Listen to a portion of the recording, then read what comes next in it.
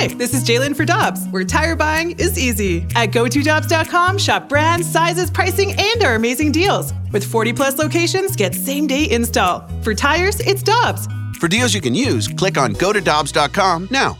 With threats to our nation waiting around every corner, adaptability is more important than ever. When conditions change without notice, quick strategic thinking is crucial. And with obstacles consistently impending, determination is essential in overcoming them. It's this willingness, decisiveness, and resilience that sets Marines apart. With our fighting spirit, we don't just fight battles, we win them. Marines are the constant our nation counts on to fight the unknown. And through adaptable problem solving, we do just that.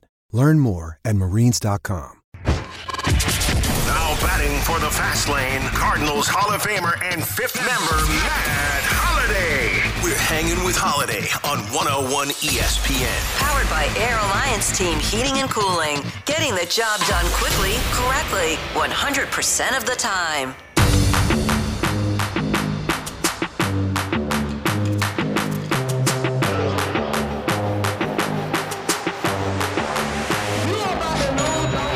It's a Fast Lane on 101 ESPN with Jamie Rivers. I'm Anthony Stalter. Matt Holliday, fifth member of the Fast Lane, Cardinals Hall of Famer, World Series champ, Cardinal slugger, joins us right now. Matt, how's your week going?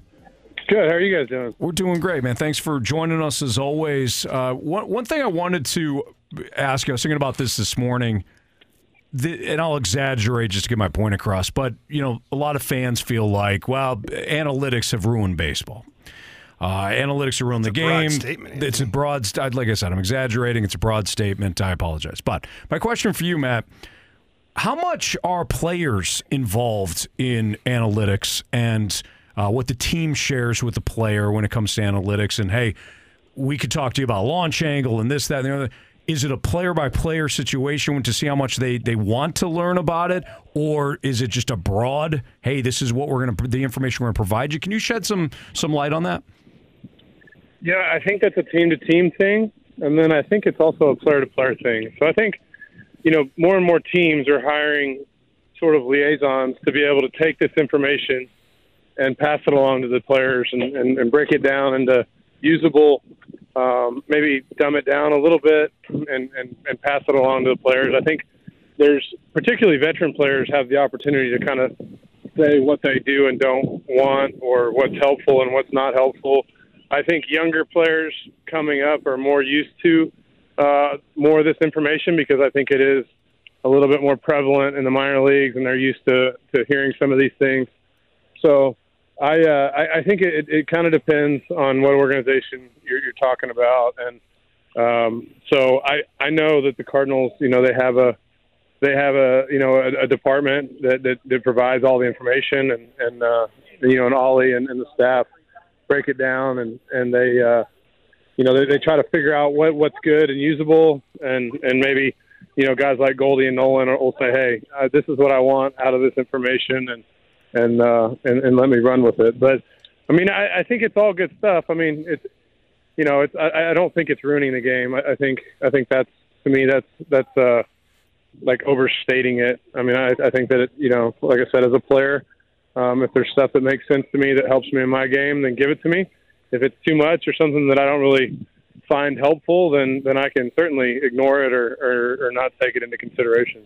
Matt, I've been a little bit fired up about this next question here, and it's regarding Nolan Gorman. The kid is absolutely just crushing baseballs. I mean, all year long, within all of baseball, he's one of the best hitters right now. Yet we still see a reluctance from Cardinals management or the coaching staff to have him bat against left-handed pitching. And look, I get the concept. It's not a great matchup. Maybe the numbers don't bear it out yet, or they're trying to build him up. But at some point, you got to let the dog eat a little bit, don't you? Yeah, I mean, I wish I had the specific numbers in front of me of what that looks like. To me, his swing seems a little bit more fundamentally sound this year, and I think the numbers prove it out. So I would be interested to see what his output could be facing more left-handed pitching.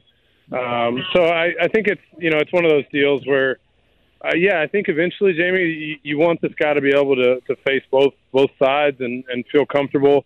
But I think you have to earn that too. And I don't know how what opportunities they're going to give him to earn the opportunity to face lefties. But like I said, I don't have the numbers in front of me of how bad his splits are. But I do think at some point, as it, the way he's hit this year, he looks more and more like a potential kind of a cornerstone type of player that you want to be able to just insert in the lineup and not really worry about who's pitching. But when given options, he's going to have to produce and give them, enough production that he keeps getting those opportunities. Matt Holliday joining us right now on the Fast Lane on 101 ESPN. Matt, I understand that you haven't seen every single, swing that Nolan Gorman has taken this year, but from games that you have seen, what has clicked for him thus far? What has impressed you?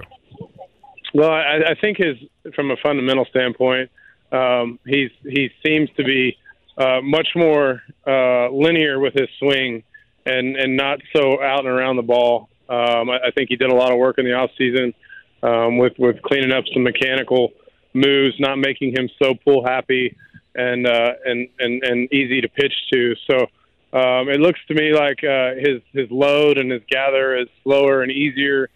His direction is much more in the middle of the field as opposed to sort of starting to peel off towards the pull side, which causes a lot of swing and miss and pulls him underneath the high pitch. And it looks like he's covering the high ball better.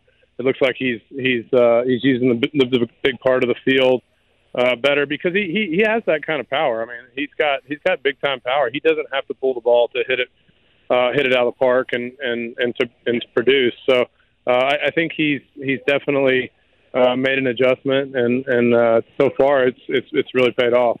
Matt, another young guy that has made a lot of headlines this year, and rightfully so, is Jordan Walker. He starts off the season with a 12-game hit streak, and then, kind of cooled off a little bit, found his way last game going 2 for 4. But to your recollection, when you were a young guy, coming into the majors, how hard is it as a young guy to have that consistency? Because I think that the 12-game hitting streak, although it was awesome, I think some people's expectations after that were like, well, he's got to hit every game, or what's he doing out there? But how hard is it for a young guy to be consistent, especially in a league where it's 162 games? Yeah, I mean, this is what happens. I mean, there's adjustments made, right? So the league sort of will try, they'll try an approach with a guy and they'll pitch him a certain way, and then if he really produces and he's hitting the pitches.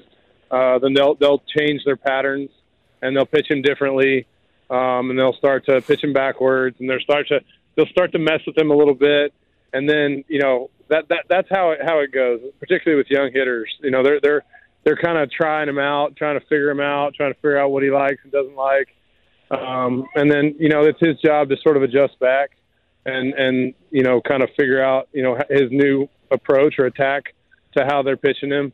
So it's a constant sort of back and forth. And as a 20-year-old, he doesn't have a lot of experience with failure. He doesn't have a lot of experience with pitchers being able to sort of on the fly change approaches to him. So I think he'll be fine. I think he's talented and seems to be a smart hitter, a guy that can make adjustments, and that's what it'll take for him to be the kind of producer that we all think he can be. Matt, who's the guy early on in your career that gave you the most trouble? You mean the type of pitcher or a particular guy? Well, either way. I mean, if it's a type of pitcher, great. But if there was a specific the specific pitcher earlier in your career that you're like, oh man, this guy's got me, tied up in knots here. Well, early in my career was kind of in the Tim Lincecum was kind of in his, really in his dominance and thinking about guys in the Western Division, with the Giants and Brandon Webb was a very difficult at bat for right-hand hitters. He had a huge sinker. I don't know if people remember how good he was. He had a couple year stretch where he was one of the best pitchers in the league, and very difficult for right-hand hitters because he could run it in on your hands, and then he could spin it away from you, and had just a lot of movement. So those guys, kind of come to mind. But for me, a guy that could run the ball in on my hands and then kind of make it split the plate where they're running it in and then sliding it down and away, you have to have a very, very fundamentally sound swing, and you kind of have to pick one side of the plate or the other. The guys that tried to go north and south, I handled really well and really kind of fit my swing. But the guys that could really run it in on me and then make me conscious inside, they probably had the most success. What do you do with a pitch that is riding in on your hands? Well, you hope to take it and hope that it's a ball. I think that's until 2 strikes, if you can lay off of it. Sometimes we get stubborn as hitters, and we want to prove that we can handle it and show that we can hit that pitch. And we chase it off in. Jeff Samardzija had an unbelievable sinker for a while there. It was high 90s where he could just really run it in right at your hands, and it looked like a strike and then end up off the plate inside. So it's one of those deals, if that's something you're not good at, and you try to take it and then fight it off with 2 strikes and try to push them out over the plate.